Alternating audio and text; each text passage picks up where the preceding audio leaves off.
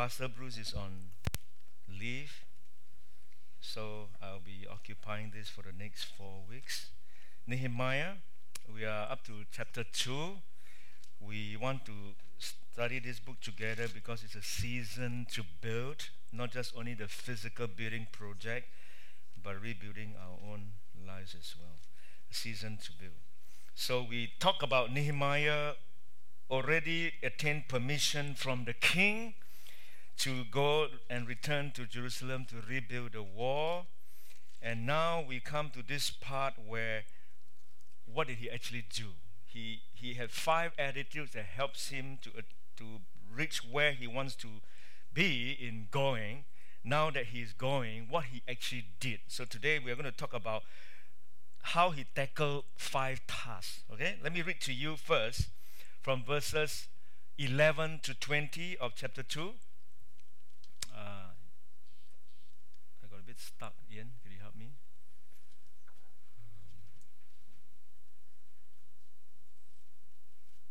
Nehemiah chapter 2. All right. I went to Jerusalem. He made the journey. I went to Jerusalem, and after staying there 3 days, I set out during the night, not day, during the night, with a few others. I had not told anyone what my God had put in my heart to do for Jerusalem. There were no mounts with me except the one I was riding on. By night, I went out through the valley gate towards the jackal well and the dung gate, examined the walls of Jerusalem which had been broken down, and its gates which had been destroyed by fire. Then I moved on towards the fountain gate and the king's pool, but there was not enough room for my mounts to get through, so I went up the valley by night, examined the wall. Finally, I turned back and I re-entered through the valley gate. The officials did not know where I had gone or what I was doing, because as yet I had said nothing to the Jews or the priests or nobles or officials or any others who would be doing the work. Then I said to them, you see the trouble we are in? Jerusalem lies in ruins, and its gates have been burned with fire. Come on, let us rebuild the wall of Jerusalem, and we will no longer be in disgrace. I also told them about the gracious hand of my God on me and what the king had said to me. They replied, let us start rebuilding. So they began this good work. And here comes the bad word.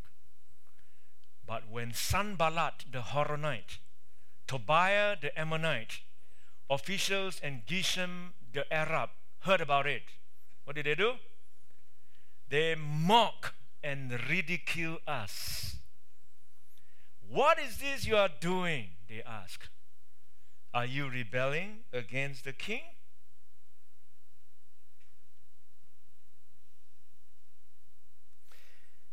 I answered them by saying, the God of heaven will give us success. The God of heaven will give us success. We, his servants, will start rebuilding. But as for you, you have no share in Jerusalem or any claim or historic right to it. The journey took 4 months to reach Jerusalem. He heard about Jerusalem. He heard that it was badly burned and destroyed. But for the first time, he went and had a look. And it took him 4 months, the journey. And he did 5 things. Number 1, he tackled 5 tasks. Number 1, he replenished his resources. He replenished his resources. He had been traveling for 4 months. He suffered from camel leg. not jack leg, but camel leg. And he was tired. He needs to replenish his resources. So the first point is very simple. He said, I went to Jerusalem, and after staying there 3 days, he recovered 3 days. 3 days he just sleep. He just rested. Interestingly, in chapter 8 of Ezra, because Nehemiah was the third person that went back to rebuild. The first one was Zerubbabel. The second one was Ezra. You can read the story of Ezra. And then the third one was Nehemiah. Ezra did the same trip as well, went through the same journey. I'll tell you a little bit about him. He had very different theology from Nehemiah. He went there, and he also rested for 3 days when he arrived. Let me just read this to you in Ezra 8, verse 31 and 32. I don't have it on the PowerPoint. On the 12th day of the first month, this is Ezra, okay, we set out from the Ahava canal to go to Jerusalem. The hand of our God was on us, and he protected us from enemies and bandits along the way. So we arrived in Jerusalem, where we rested 3 days. When he arrived, he rested 3 days as well. And interestingly, he said, the hand of our God was on us, and he protected us from enemies and bandits along the way. But not Nehemiah. Why? Because Nehemiah had help, right, from the king. Remember, he requested protection from the king to send some bodyguard, with him, But not Ezra. Ezra has different theology. And some people will all hold different theology. Ezra said, well, God is going to protect us. We don't need all these people. And true enough, God protected him. But not Nehemiah. Nehemiah said, no, I want protection. I want these people to come along with me.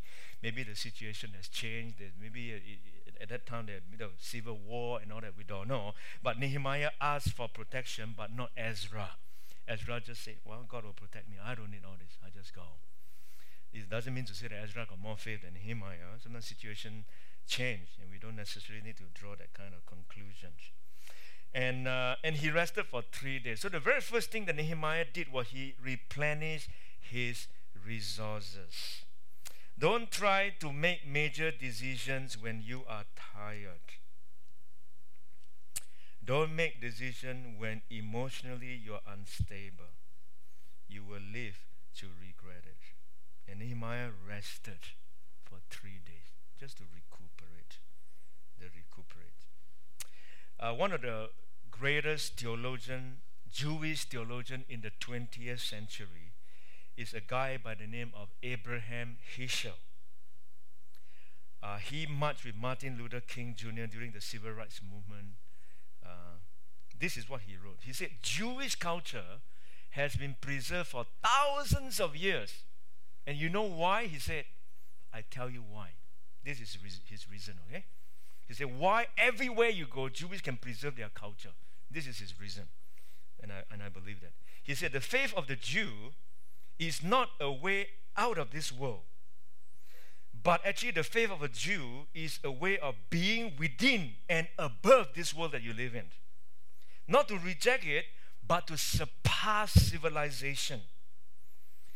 The Sabbath day is the day on which we learn the art of surpassing civilization. To set apart one day a week for freedom. A day on which we would not use the instruments which have been so easily turned into weapons of destruction. A day of being with ourselves. A day of detachment from the vulgar, of independence, of external obligations. A day on which we stop worshipping the idols of technical civilization. A day on which we use no money. A day of amnesties in the economic struggle with our fellow man and the forces of nature. And then he concludes by saying, is there any institution which holds out a greater hope for man's progress than the Sabbath? He said rest is so important. The Sabbath day is so important that you set aside, not being encaptured by following the pace of this world and get caught up with it. But Sabbath is a day, you see, we focus on God. Put things into perspective.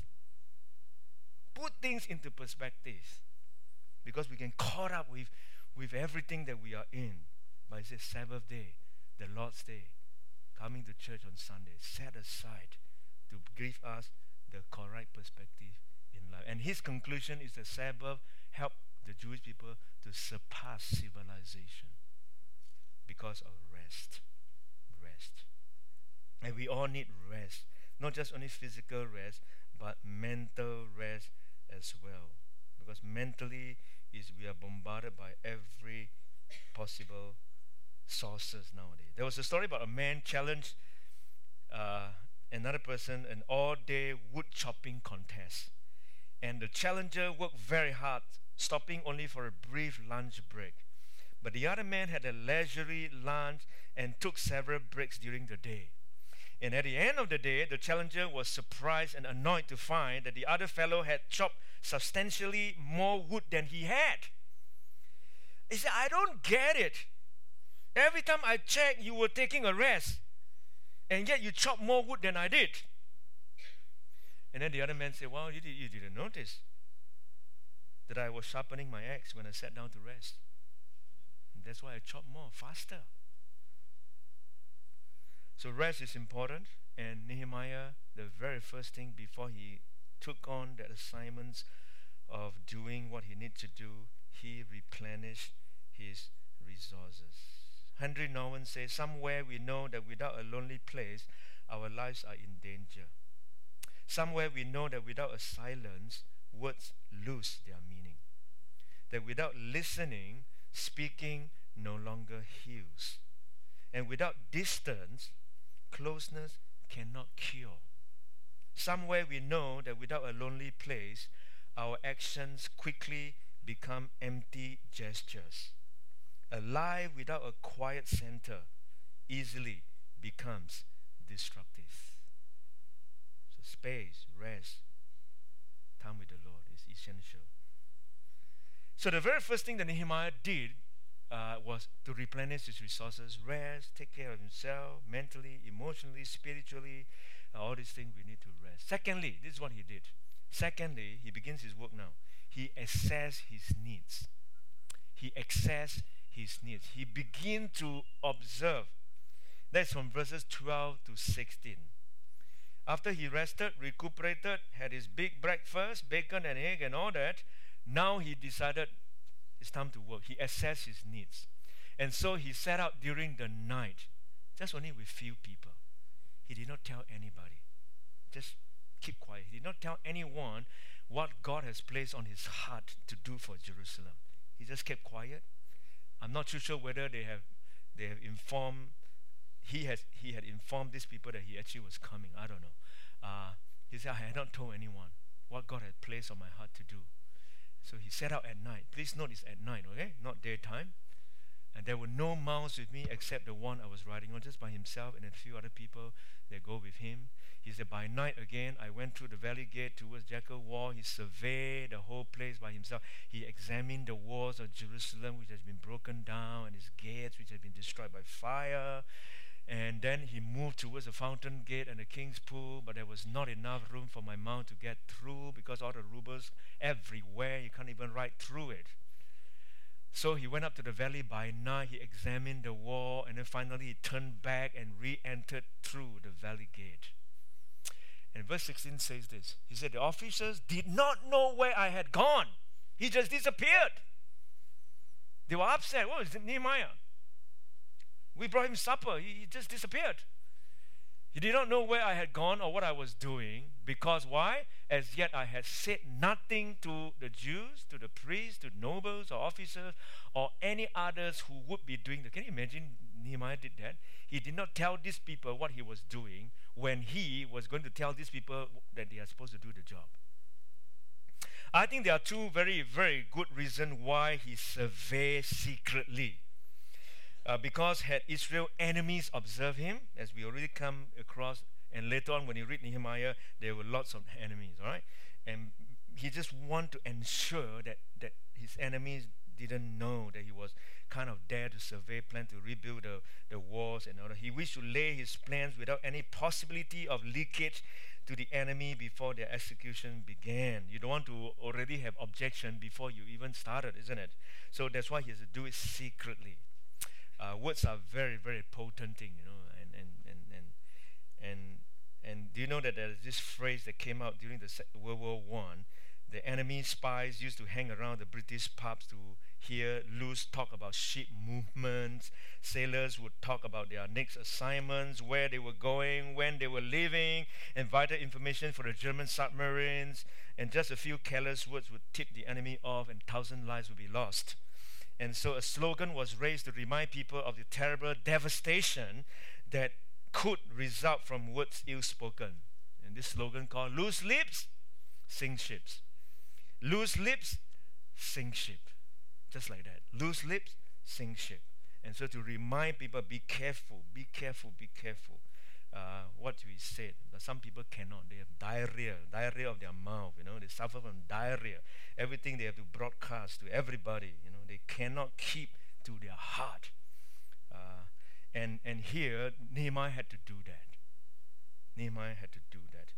I remember in my old church, somebody gave us a piece of 6-acre land for $1. You got 18 acres. You want to give the church 6 acres just for $1, with the condition that they have to maintain a kiln, a chimney. Before anything could be done, the whole church is already aware of it, and they haven't even got a proper study and presentation. No chance. Already objection comes in, and ended up nothing has been done. And some of us who attend the church knows the story. And Nehemiah kept quiet because he wanted to prevent the enemy from coming up with a kind of to go against him. And I think another reason is, of course, was to formulate a plan first in his mind before he presented to the Jew. Just like when he heard about the news, he paused for 4 months. Remember, before he presented to the king, he already paused for 4 months, and in the mind he was already planning. And so maybe that is also a reason, because he not just only has to fight the external side, he also has to battle internal front. Just like a church, a pastor, they not just only have to fight external sources, but many times you have to fight internal sources as well. And unfortunately, many Christians unconsciously, they become Satan's agent. Unconsciously, all right? Let me say this to you as a warning. You ought to be conscious. Unconsciously, sometimes Christians become Satan's agent to object the progress of God's work many times. You've got to be careful of that. So Nehemiah knows that. He's got to formulate his plan in his mind before he approached these people who is supposed to be doing the job. And as he surveyed the place, he realized that it was a very demanding job, because the circuit of the walls was more than a mile long, and a new wall needed to be 3 or 4 feet thick and 15 to 20 feet high. So this was not going to be easy, but Nehemiah knew that he and his people had to give their best to it. And not only he realized that it's a demanding job, it is also a hazardous job, hazardous assignment, because the enemy is lurking. And therefore, he has to go out at night and survey and all that, because the enemies are watching them. The enemy has been preventing them from rebuilding. This is not the first time. Ezra had tried doing it. Zerubbabel had tried doing it without success, because this group of people appealed to the king. And the king issued an edict and said, stop building. So this is not the first time. This is third, fourth time that they've been trying. And Nehemiah wants to ensure that it's going to succeed. So after resting, after assessing the needs, the third thing that he did, he began to recruit workers. He began to recruit workers for the job. This is what he said. Then I said to them, after he surveyed secretly, after he planned and all that, he said, you see the trouble we are in? What a smart man. He's a very wise man. He brings them some ownership, isn't it? So you see the trouble we are in? Jerusalem lies in ruins, and its gates have been burned with fire. Come on, let us rebuild the wall of Jerusalem. And then he had in a spiritual perspective to it. He said, and we will no longer be in disgrace. Look at the surrounding nation. They all have a border, everything. Why is it we don't have? And you believe this God? It lie in ruin? Can we not do something together? Do you not see the trouble we are in? Can we not just roll up our sleeve and do the work? Let us rebuild the wall of Jerusalem and we no longer will be in disgrace. You know, one of the hardest things in the ministry as a pastor is to recruit workers to do the work. Very hard. Many ministries that we have are shouldered by single people sometimes. Have you seen a week without Sarah in the music team? You see a week without Kitet sitting behind the place there? It's always hard to recruit people to do the work. It's very hard. Volunteers is always very hard to kind of recruit. And so here, Nehemiah kind of have to recruit workers to do the work. And part of it is difficult is because we have to sacrifice. We have to sacrifice certain time. Even cooking is a sacrifice, right? You know, sacrifice. Your group have to cook. You wake up early, marketing, cook, shop, and all that kind of thing. This morning, my wife and I want to wake up 6 o'clock to cook, but I ended up alarm also I slept through. You know, first time. You know, don't know what happened. I woke up at 7 o'clock. You know, the cook and all that kind of things. It requires hard work. Serving God always requires a lot of hard work. I feel very inspired by a poem written by Amy Carmichael, who was a missionary to India from England. I was very inspired by her. Many people didn't know that she was bedridden for about 20 years towards the end of her life. And in the 20 years, she produced many books. She wrote many, many poems. And she died in India. And she was appealing for workers in England, in those days where England was great. And this is what she said. And I think I read this before. The poem is called Hast Thou No Scar? Hast Thou No Scar? It's a little bit small, but let me just read to you. He said, Hast thou no scar? No hidden scar on your foot, or your side, or your hand? I hear thee, which is English people, I hear thee sung as mighty in the land. I hear them hail thy bright ascendant star. Hast thou no scar? Hast thou no wound? Yet I was wounded. I is referring to Jesus, okay? Yet I was wounded by the archer's spent. Lean me against a tree to die and rend by ravening beasts that encompass me. I soon. Hast thou no wound? No wound, no scar? Yet as the master shall the servant be, and pierced are the feet that follow me. But thine are whole. Can he have followed far who has no wound, no scar? Can you claim to be a disciple of Christ when you have no wound and scar? That's what she's trying to say. Is it possible a disciple of Christ has no wound and scar? Is it possible?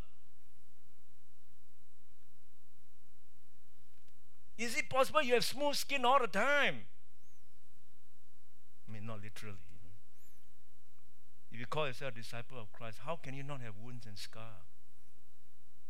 It's part and parcel of life as a believer, as a follower of Christ, that you will always have wounds and scar, bullets, holes everywhere as a disciple.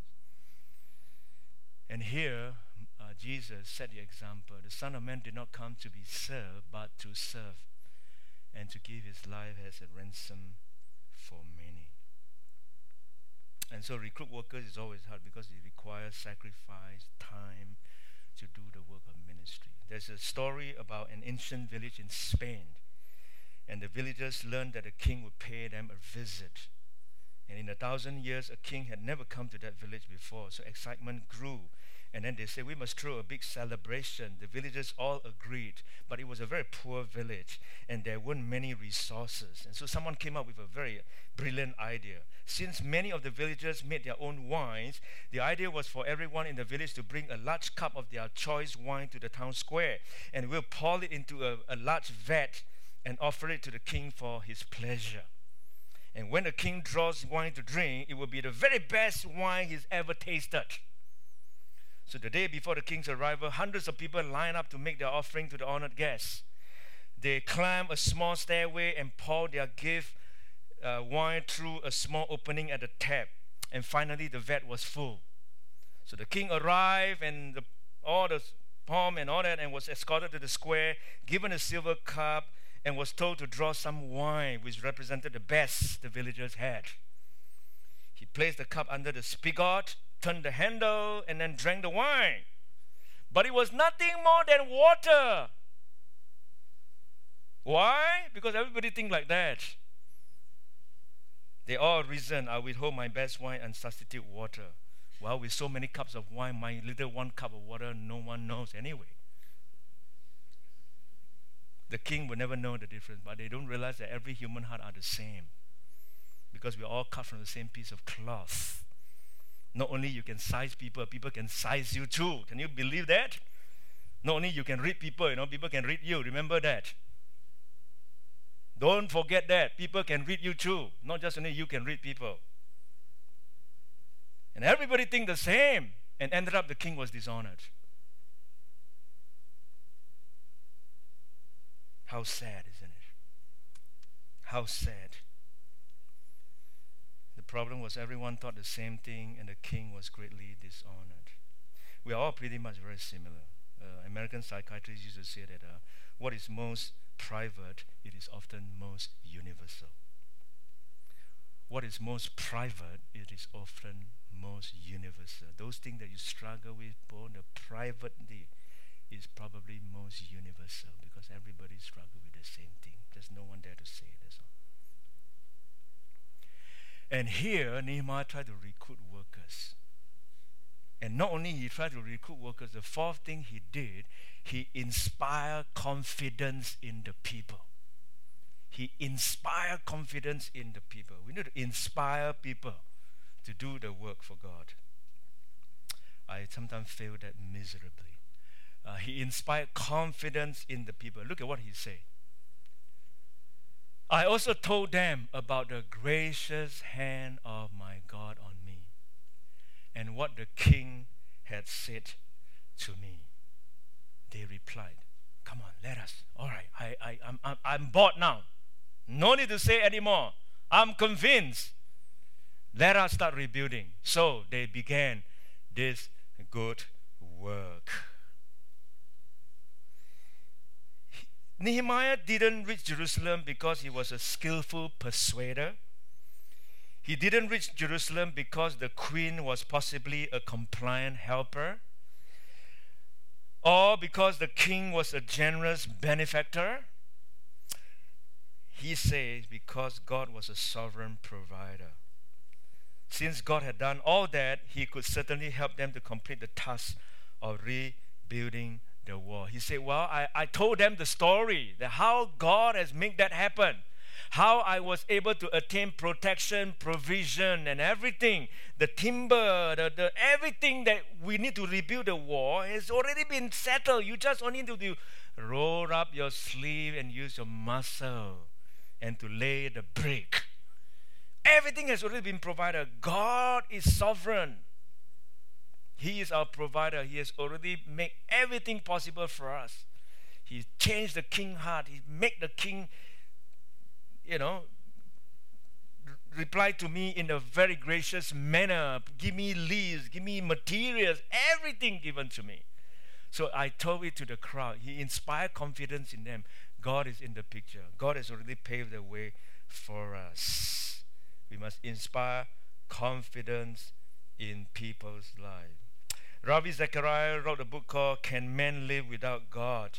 And in that book, he told this story about Joseph Stalin. He said this: Joseph Stalin caught for a live chicken, and he held the chicken like that, and he proceeded to use it to make an unforgettable point before some of his henchmen. Forcefully clutching the chicken in one hand, with the other, he began to systematically pluck out its feather. While the chicken struggled, he just, in front of his henchmen, he did that. Forcefully clutching the chicken in one hand, with the other, he began to systematically pluck out his feather. And as the chicken struggled in vain to escape, he continued with the painful denuding until the bird was completely stripped. And then he said to his henchmen, now you watch, okay? Now you watch. He slowly put the chicken down on the floor. and he walked away with some breadcrumbs in his hand. Incredibly, the fear-crazed chicken hobbled towards him and clung to the legs of his trousers. Starling threw a handful of grain to the bird, and as he began to follow him around the room, he turned to his dumbfounded colleague and said to them, "This is the way to rule the people. Did you see how that chicken followed me for food, even though I had caused such torture?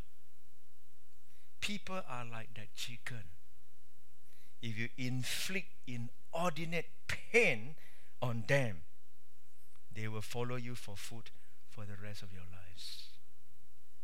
And with that promised debasement, Joseph Stalin reduced humanity to the level of animals. And intoxicated with power, he ruthlessly exterminated millions of his countrymen, and prompting the suicides of several members of his immediate family. He did not inspire confidence in the people. He inspired fear in them. Did it survive? It didn't survive. The empire collapsed. Praise the Lord. Can you say praise the Lord? Inspire fear. Don't inspire fear in people. Fear will not last. Will not last. Love will last. And the gospel is a gospel of love. And therefore love will produce long-term fruits. May not be immediate fruits, but long-term fruits. Fear will always produce immediate result.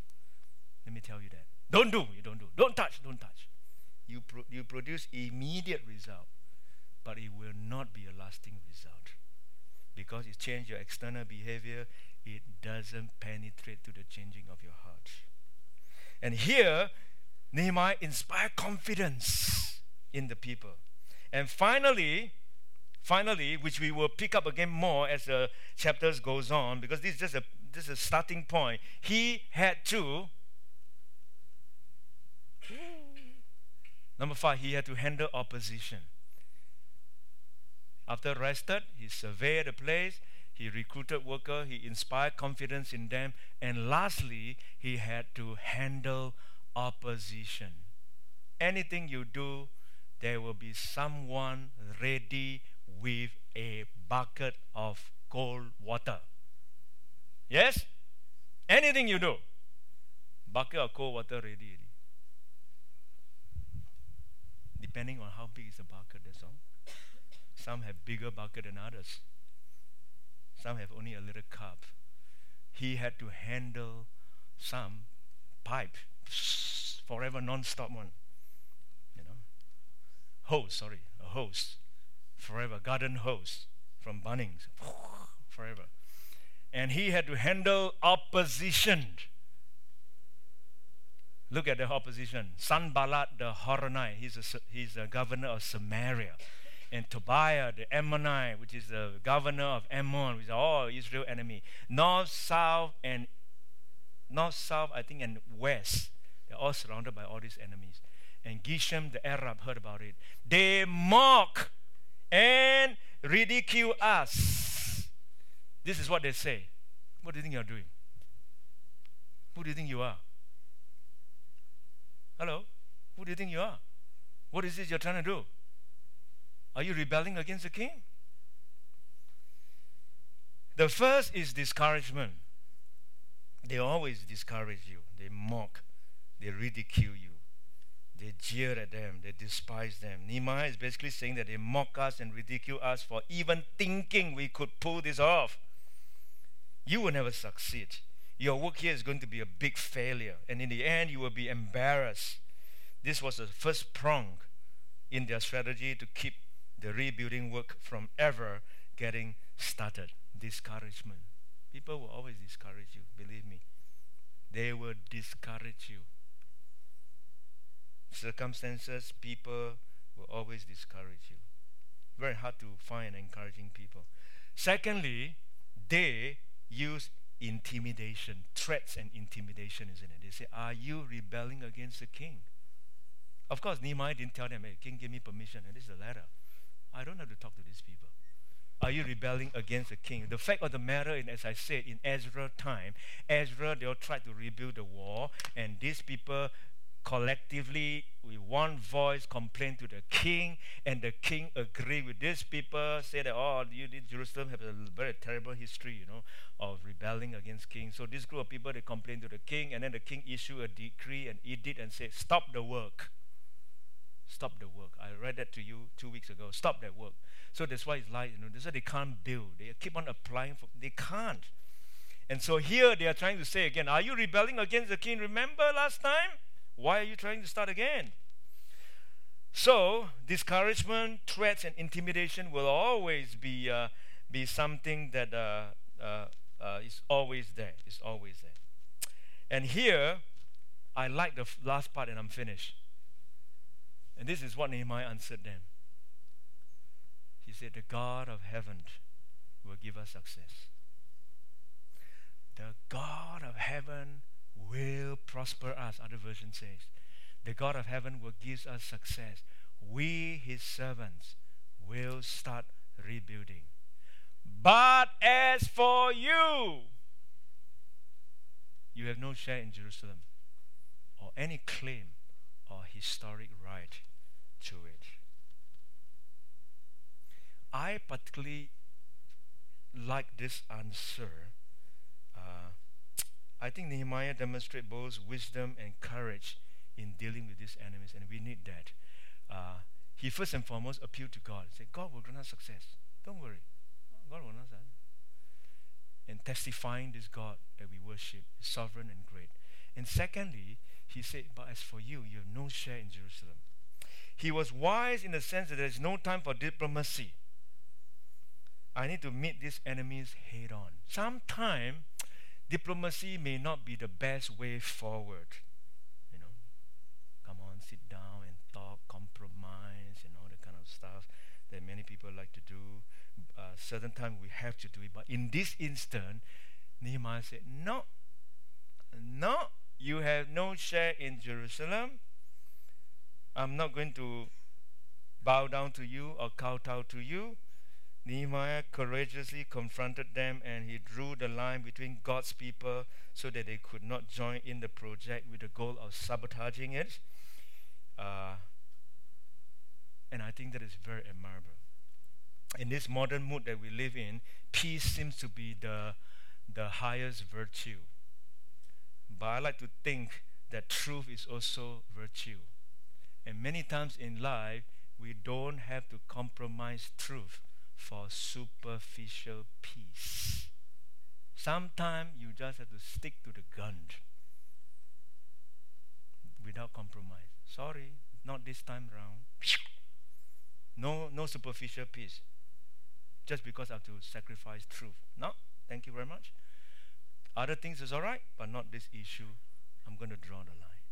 And for that, Nehemiah was a great leader with discernment and wisdom to know what issue to compromise and what issue you must never compromise. There is no point in having superficial peace at the expense of truth. And we need that increasingly in this modern age that we live in. And so here's the story of Nehemiah. I'm going to close now. He started off by waiting upon the Lord, trusting the Lord. He prayed and he planned and then he testified. And after that, he get on, finally took the 4-month journey, arrived in Jerusalem. He rested, he replenished his resources, he assessed the need, he surveyed, he recruited workers, he inspired confidence, and he ended opposition. And the work is about to begin. And you're going to see that over the next couple of months as we unpack Nehemiah, how he did that. Let me just close with this. What is the good news that we can take away from this? The good news for us in the end is that there is no opposition that will ultimately prevail against us in the church. No opposition. In the end, there is no opposition that will ultimately prevail against God's church. So how are we supposed to go about the task God has called us to do when we face with opposition and difficulty? How are we supposed to live out our lives as Christians when the world seems dead set against us? How are we supposed to go about our mission and make disciples of all nations when so many people are directly opposed to us? By reminding us the very same thing that Nehemiah said, that the God of heaven will give us success. And by confidently and boldly rising up day after day and continuing the kingdom building work He has called us, and having the assurance that if God is for us, who can be against us? Thank you, Lord, for your word. Thank you for this wonderful, godly Nehemiah that inspired so many people in this rebuilding war. Thank you. Face incredibly among of opposition. And we here always face opposition too. And as we go about rebuilding the church, you will provide for us. You will provide us the shortfall of the $370,000. You will. You are a God who provides, and we fear nothing. Nothing can oppose you. You are sovereign. You are strong. You are a good God. And when you are on our side, we will always be in the majority. Thank you, Lord. You are a good God. We bless you. We worship you. For us, each one of us, struggling with various issues in our lives, whether it is health issues, whether it is financial issues, whether it is relationship with children or parents, we ask that, Lord, you will help us and to claim this promise that the God of heaven will grant us success. Thank you, Lord. As we close off with this song, we're reminded that we walk by faith and never by sight. Thank you, Lord. Amen. Would you stand as we close this time with this lovely, beautiful song?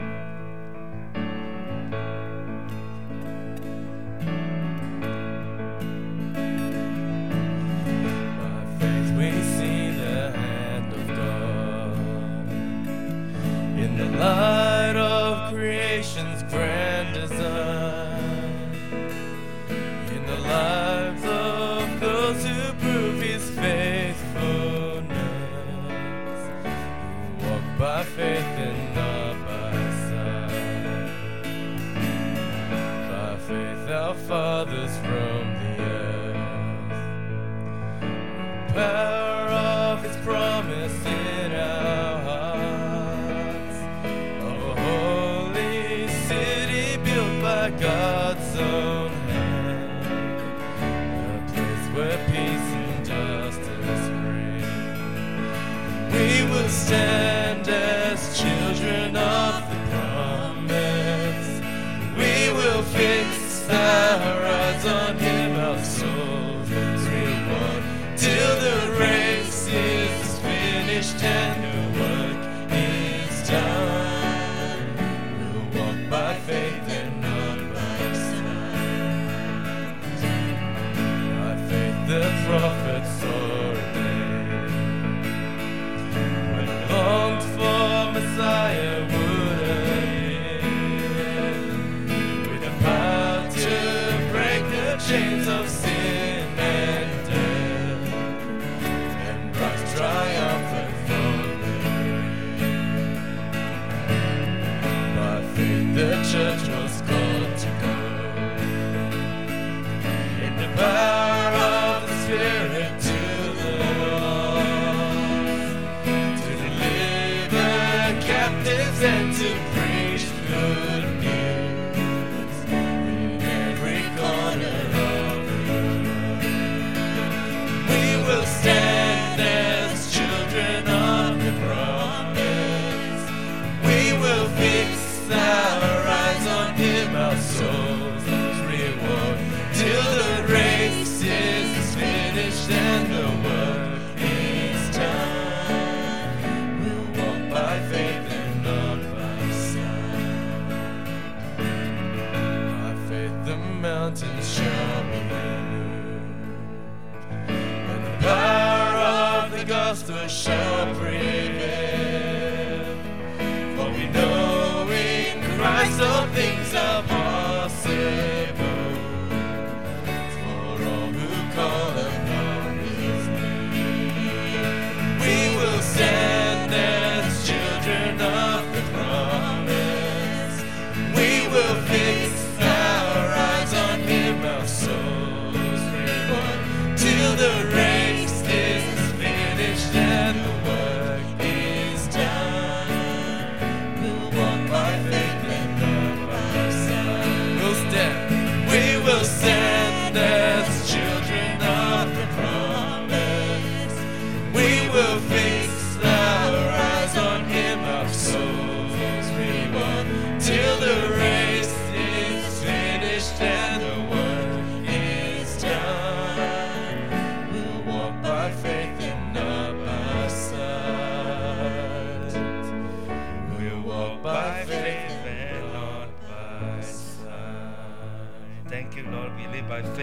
not by sight, and therefore we do not lose heart.